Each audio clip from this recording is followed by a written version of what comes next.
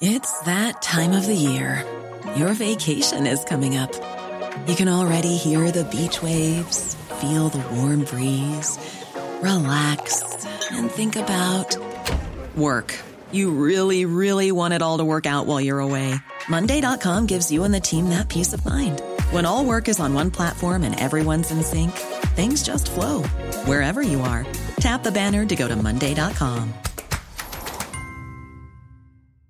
There's never been a faster or easier way to start your weight loss journey than with PlushCare. PlushCare accepts most insurance plans and gives you online access to board-certified physicians who can prescribe FDA-approved weight loss medications like Wegovy and Zepbound for those who qualify.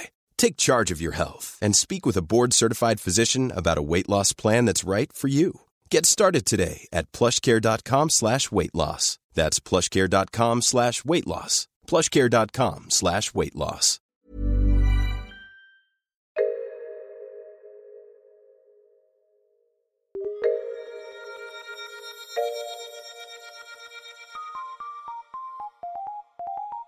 Hello, welcome to Top Stories. I am Andy Zaltzman and this is another delve into the Bugle archives. This time we're going back to issue 18 of the Bugle in February 2008 when Fidel Castro stepped down as president of Cuba.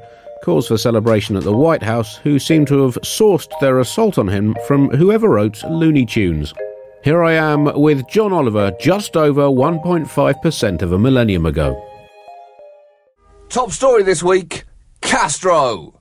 Fidel Castro has finally stepped down as supreme leader of Cuba after being in power for 49 years.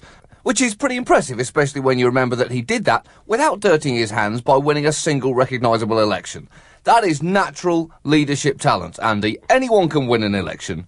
It takes a special individual to wage a guerrilla campaign from a mountain and overthrow a government. And there's a lesson for the Democrats here.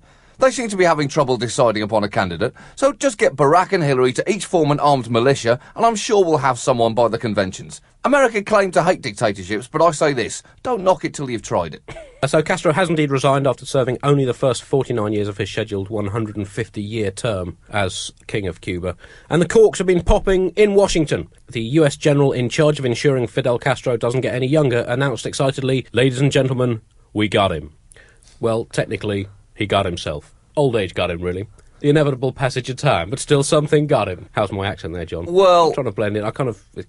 I mean, it's better than it was a week ago, really? But it's still basically racist. I mean, that's Bush did say that one day the good Lord will take Fidel Castro away, and that also seems to be his only plan regarding Bin Laden at the moment. It seems that Bush is claiming God as an unofficial CIA assassin, bumping off every single enemy that America has ever had, but, on the other hand, also killing millions and millions of Americans over the years. God, it seems, is also a terrorist. But there's inevitably a lot of relief in the White House, John, at the departure of a leader who stands for so much that is opposed to American values, communism, good public health care, and adequate social welfare provisions. So no wonder those belts are being loosened a little Why bit. don't you go back to Britain? How dare you speak like that in the land of the free? Over the years, Castro, also known as Roadrunner by his friends for his uncanny ability to avoid convoluted assassination attempts, has certainly split opinion like a banana. He has overseen some truly appalling human rights abuses on the island of Cuba. For example, he has turned a blind eye to the internment without trial of terrorist suspects at Guantanamo Bay. Fidel Castro led a revolution and took control of Cuba by the time he was 32, which is not bad going, but Andy, I'm still only 30, so that still leaves me 2 years to do that to match him. So look out, Cuba. I'm about to stage a one-man Bay of Pigs invasion. You, sadly, are already too old, Andy. I am too old, John, and I simply don't have the beard growth either. Whereas you, I mean, you're clean-shaven today, but you could look like Castro by 5 p.m. All I'm saying is you've already failed to annex Cuba by the time you're 32. I've still got time. Right, well, I just chose not to. I had plans in place from when I was 14. I just decided the people of Cuba, they're not ready for Andy Zaltzman. Cuba's parliament will meet on Sunday to elect a brand new leader, but a brand new leader who still has the surname Castro. President George W. Bush said the US was ready to help the people of Cuba realise the blessings of liberty. And the US have been attempting to help them realise that by trying to repeatedly assassinate their leader for the last half-century. But now that Castro has stepped down to spend more time with imminent death, the question must be asked, where now for Fidel Castro? It must be really tempting, John, for him to just knock on the door at CIA headquarters in Langley and say, come on, guys, have another crack. I promise I'll stand still. Castro said, actually, that he would continue to fight like a soldier of ideas. Well, that's very good, because the pen is mightier than the sword, but the idea is mightier than the pen. It's like scissors, paper, stone. Pen beats sword, idea beats pen, which I suppose means sword beats idea. It does. That sounds about right. And that was now, he's going to continue writing his essays, and also stated that I will be one more weapon in the arsenal that you can count on. But he really means this, Andy. He's going to be loaded into a cannon and pointed at Miami. He's a man of action as well as words. And what a way to go that would be. I find the idea of Castro dying in a hospital bed a sad anticlimax to a dramatic life. But I find the idea of him dying whilst being fired through the air at Miami to be movingly appropriate.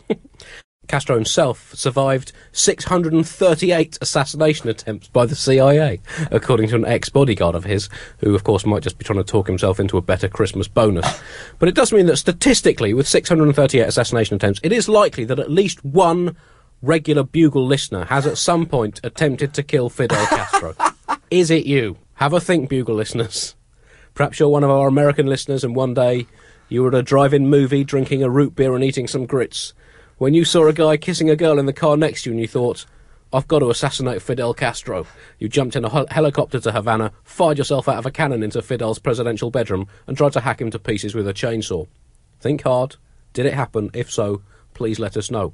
Email us with your confession, thebugle@timesonline.co.uk. But I guess he will also be remembered as the focus of some of the most slapstick-based assassination attempts in human history. There was the exploding cigar, the fungal-infected scuba diving suit. In fact, Castro once even said that if surviving assassination attempts were an Olympic event, I would win the gold medal. Now, perhaps one of his last acts as leader has been to provide the world with a great idea for an Olympic event. You could close the Olympics with that event, the 4x400 metre assassination avoidance relay. And I really think Beijing might go for that. It's basically an unofficial sport there anyway. Thank you for listening. You, yes you, are a truly great listener. Respect. More top stories tomorrow. Hi, it's producer Chris from The Bugle here. Did you know that I have a new series of my podcast, Richie Firth Travel Hacker, out now? It's the show where Richie Firth and I talk about how to make travel better in our very special way. In this series, we discuss Lime bikes, Teslas, the London Overground, and a whole bunch of other random stuff that possibly involves wheels or tracks or engines of some variety. God, what a hot sell this is. I mean, you must be so excited. Listen now.